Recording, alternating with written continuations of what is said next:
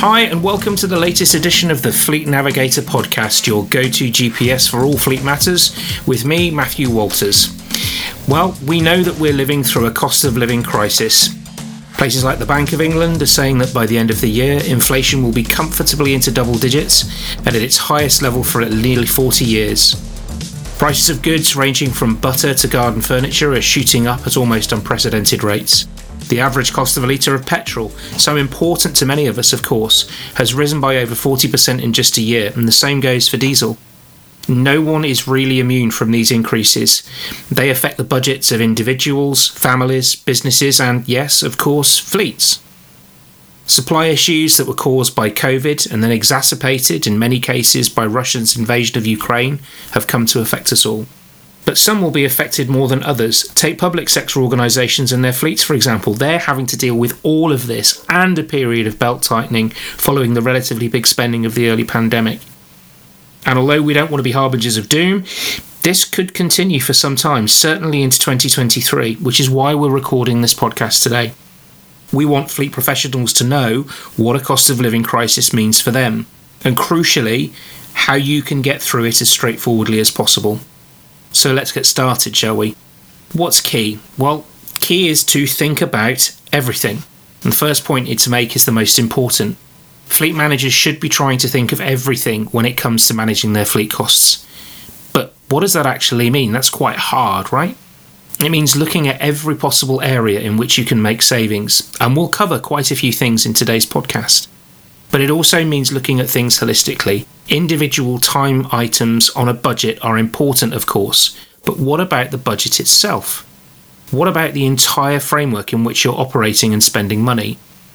If we were putting this into fleet terms, and that's what this podcast is all about, then we'd say this is a good time to think about your overall fleet strategy and funding.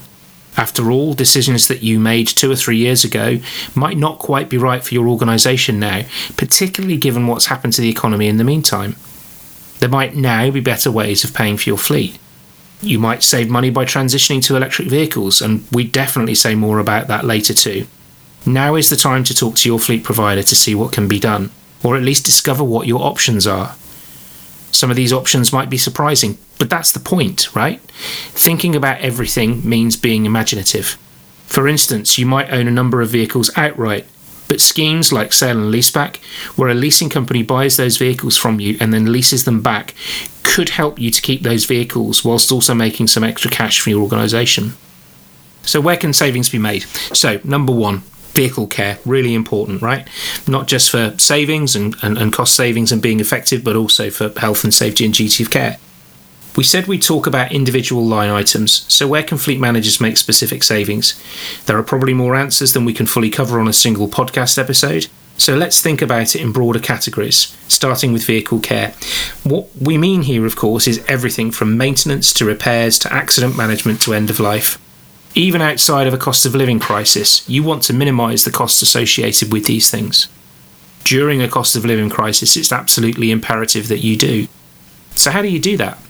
Well, to some extent, the answer is simply to drive more carefully, or get your drivers to drive more carefully.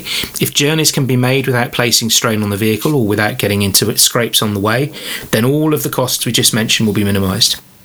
This means a degree of education. Even though some of the best advice might seem basic, it's still good for your drivers to be reminded of it. For instance, drive slowly in bad weather. Keep an eye on road conditions, particularly if there are lots of potholes. Change gear, brake in good time, and so on. One of the best things about careful, safe driving is it also tends to be fuel-efficient driving as well, so it saves money. But we all know that, however careful the driver, vehicles still maintaining and accidents will happen, which means that costs will still be incurred. But there are ways of saving money here too. For example, accident management services, which can be included into lease contracts, can be very good value. Instead of having to do everything yourself and pay for it at inflated rates, you'll benefit from the accident management firm's expertise and, crucially, its scale. They're likely to be able to manage every part of the process, from vehicle recovery to vehicle replacement, quickly and without fuss. This is in a way a double saving, because not only will you avoid some of the direct costs associated with accidents, but your organisation will also avoid the costs associated with vehicle downtime. And of course, any fleet manager looking to save money should be very careful when it comes to end-of-contract charges. Here it's worth reminding your drivers of the British Vehicle Rental and Leasing Association, the BVRLA's, fair wear and tear standards, so that they know what is and isn't acceptable when it comes to returning a vehicle. We won't run through the whole list here, but just to give you a sense of it, here are some of the things that leasing companies will charge for. Deep scratches and dents, missing keys and documentation, and torn upholstery. So if you can fix any of these problems in a cost-effective way before the end of a vehicle contract, then you'll stand to avoid bigger charges. It literally pays to be careful when handing back a vehicle. So what about fuel and mileage? Again, a very broad category. Of course, with pump prices at record or near record highs, any fleet should be thinking about how they can reduce their reliance on fossil fuels. And as with our previous category, there's another simple, perhaps too simple, answer. Stop drivers taking the long way round. Look, we know that we're from a vehicle leasing company, but now really is the time to be asking which journeys are necessary to do by car or van and which aren't. After all, we've got a lot better at working from home and meeting up in Zoom during the pandemic. We know it's not realistic to think that road journeys can be cut out completely. Some things, lots of things, have to be done by car or van. However, the drive less philosophy can still be useful, even for the busiest fleets in the most road-hungry organisations. And there's lots of ways of getting the job done whilst using less fuel. For example, careful planning for shorter or more efficient routes.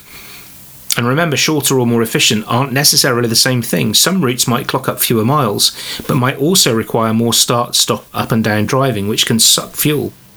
What about sharing journeys, like setting up a carpool, or encouraging your drivers to refuel at the most effective forecourts? If you're trying to make it through a cost of living crisis, then it's probably not the best idea to always refuel at expensive motorway service stations. Again, route planning can help with this. Then there's what drivers can do whilst actually driving. We've already mentioned some of these things, but there are some tips and techniques that are particularly useful when it comes to fuel efficiency. For example, reducing speed. A driver on a 45-mile journey from Manchester to Leeds using an average car can save about £4.30 if they go at 50 rather than the national speed limit on a motorway of 70 miles an hour, using the current average price of a litre of £1.62. Now, driving at 50 miles an hour on the motorway is a strange suggestion, but the thought is there. So 65, 60, as your speed comes down, so do your costs. Other top tips: don't use air conditioning at lower speed, which burns up fuel. Open the windows instead. Remove unused roof racks and other equipment. These can increase fuel consumption by up to 30% at certain speeds and can cost up to 50% more in fuel on long road trips. How often have we seen on the motorways as we drive people with empty roof racks and two lay bars? Turn off your engine when you're waiting in a traffic jam for longer than, say, a few minutes. And there are ways that suppliers can help too. Take fuel cards, for example. If you use fuel cards in your fleet, do they have easy online reporting tools that make tracking fuel usage easy? Are there any offers that you can be taking advantage? And are you offering them in the most tax-efficient way possible? What about vehicle allocation? Third category of savings is, in sense, the smallest, though it's still very important and in some respects the trickiest when it comes to implementation. It's vehicle allocation, or perhaps we should say reallocation, because that's mostly what we're talking about here. Can you save money by simply reallocating older vehicles to new drivers in your fleet, rather than just leasing or buying new vehicles? Similarly, you can reallocate vehicles between existing drivers. Let's say someone moves house and won't have to use their company car so much, or moves into a more desk-bound role. Can their vehicle be put to better use elsewhere in the organisation? And of course, there are risks attached to those actions. Your organisation might be using shiny new vehicles to attract and retain talent, so reallocating old vehicles could cause a few HR problems. But as we said at the beginning, a cost of living crisis is a time to think about everything, and this is just one of those things. You could go further by, say, restricting the list of vehicles that your drivers can choose from. Have 1 or 2 cars as company cars, which will enable your organisation to access new economies of scale. It's really important at this stage to review your fleet policy and make sure you're utilising a whole life cost-based structure. What about driver behaviour? At this point, it's worth stopping and thinking about one of the words we keep on saying: drivers. Drivers. I've said it several times. There's no doubting that when it comes to a cost of living crisis, your plan has to include your drivers. And driver education is key too, because they'll be looking to save money just as you are. And many of the cost-saving measures we've mentioned, from careful driving techniques to route planning, will involve driver training. But more than that, these drivers will also involve another word we've already used: driver buy-in. It's crucial that organisations communicate to drivers why cost savings are being made and, where applicable and practical, how long they might last. This isn't a doom and gloom story, it's one of solidarity. We are, as the saying goes, all in this together. And that's the spirit that any fleet should be looking to create up and down the supply chain and onto your drivers. After all, no employee in any company likes to feel as though they're being left in the dark. Besides, cost savings are just a normal part of business. Why wouldn't a business, public sector body, or any other type of organisation try to save money where it makes sense to? At which point it's worth mentioning another tool that can help with many of the cost-saving measures we've already mentioned: telematics. Telematic systems are invaluable for planning routes, for working out vehicle usage, and for even ascertaining driver behaviours. This is especially true in those fleets that are predominantly commercial vehicles. Because this is what a lot of cost saving comes down to: knowledge. Knowing how much you as a fleet are spending and why, before then taking steps to tighten your belt. And knowledge is what telematic systems are all about. In the midst of cost of living crisis, they could be the item of spending that saves you a lot more money down the road. Don't forget the grey fleet. This other area that we really should mention is your grey fleet. These are, of course, the private vehicles that are driven for work by employees. But because they're private vehicles, fleet managers will have far less oversight of them. And because we're living through an inflationary period, it's possible that drivers may cut corners when it comes to looking after these vehicles in a bid to save money. So, for example, grey fleet vehicles might not be serviced as regularly as they normally would be, or their tyres might be in poor or even illegal condition. And we're not just speculating. According to a recent article in Fleet News, based on data from Total Motion, the proportion of grey fleet vehicles with illegal tyres has doubled over the past 12 months. Similarly, the proportion of grey fleet vehicles with an incomplete service history or not meeting manufacturer standards has increased by more than half. And this, less is need saying, is a horribly false economy. Poorly maintained vehicles aren't just costlier, they're less safe. Your drivers and your road users might be in danger from this sort of corner cutting, and your organisation's reputation could be at risk. So what's the answer? You can encourage your drivers away from grey fleet vehicles and into salary sacrifice schemes with the right incentive packages. We've seen a huge growth, particularly in EV salary sacrifice schemes over the last 2 years.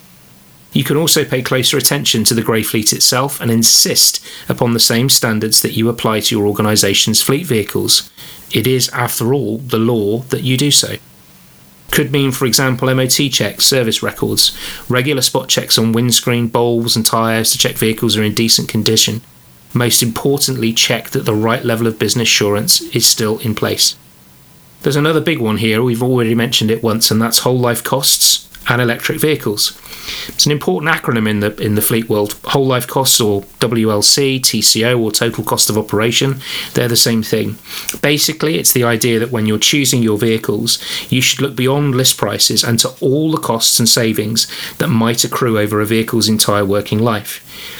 It's an idea that has become fundamental to good fleet thinking. And it ought to be even more fundamental during a time of high inflation. There's no point saving money on a vehicle in the first instance if it's costing you lots more in fuel or tax bills or maintenance costs a month or so later. Which brings us to, as we said, electric vehicles.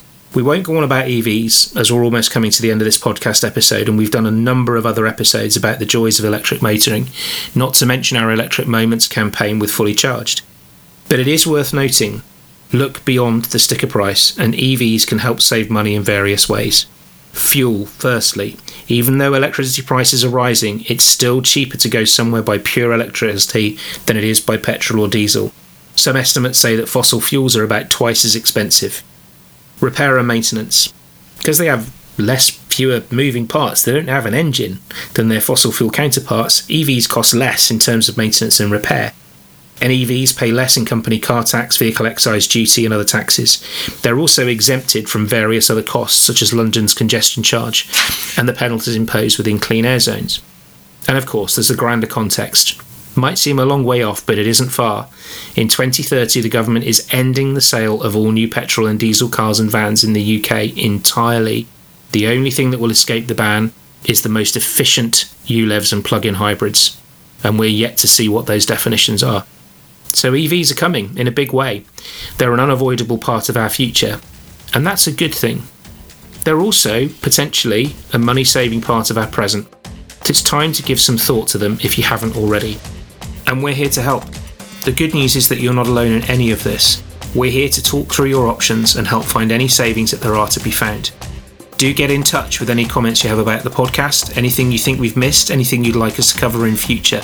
And of course, if you want us to help you with your fleet strategy. Because as we said at the start, no one is really immune from a cost of living crisis. So let's help each other through this one. The podcast and top 10 cost saving tips for fleets are all available at insights.leaseplan.co.uk. But for now, I've been Matt Walters, this has been the Fleet Navigator podcast, and thank you.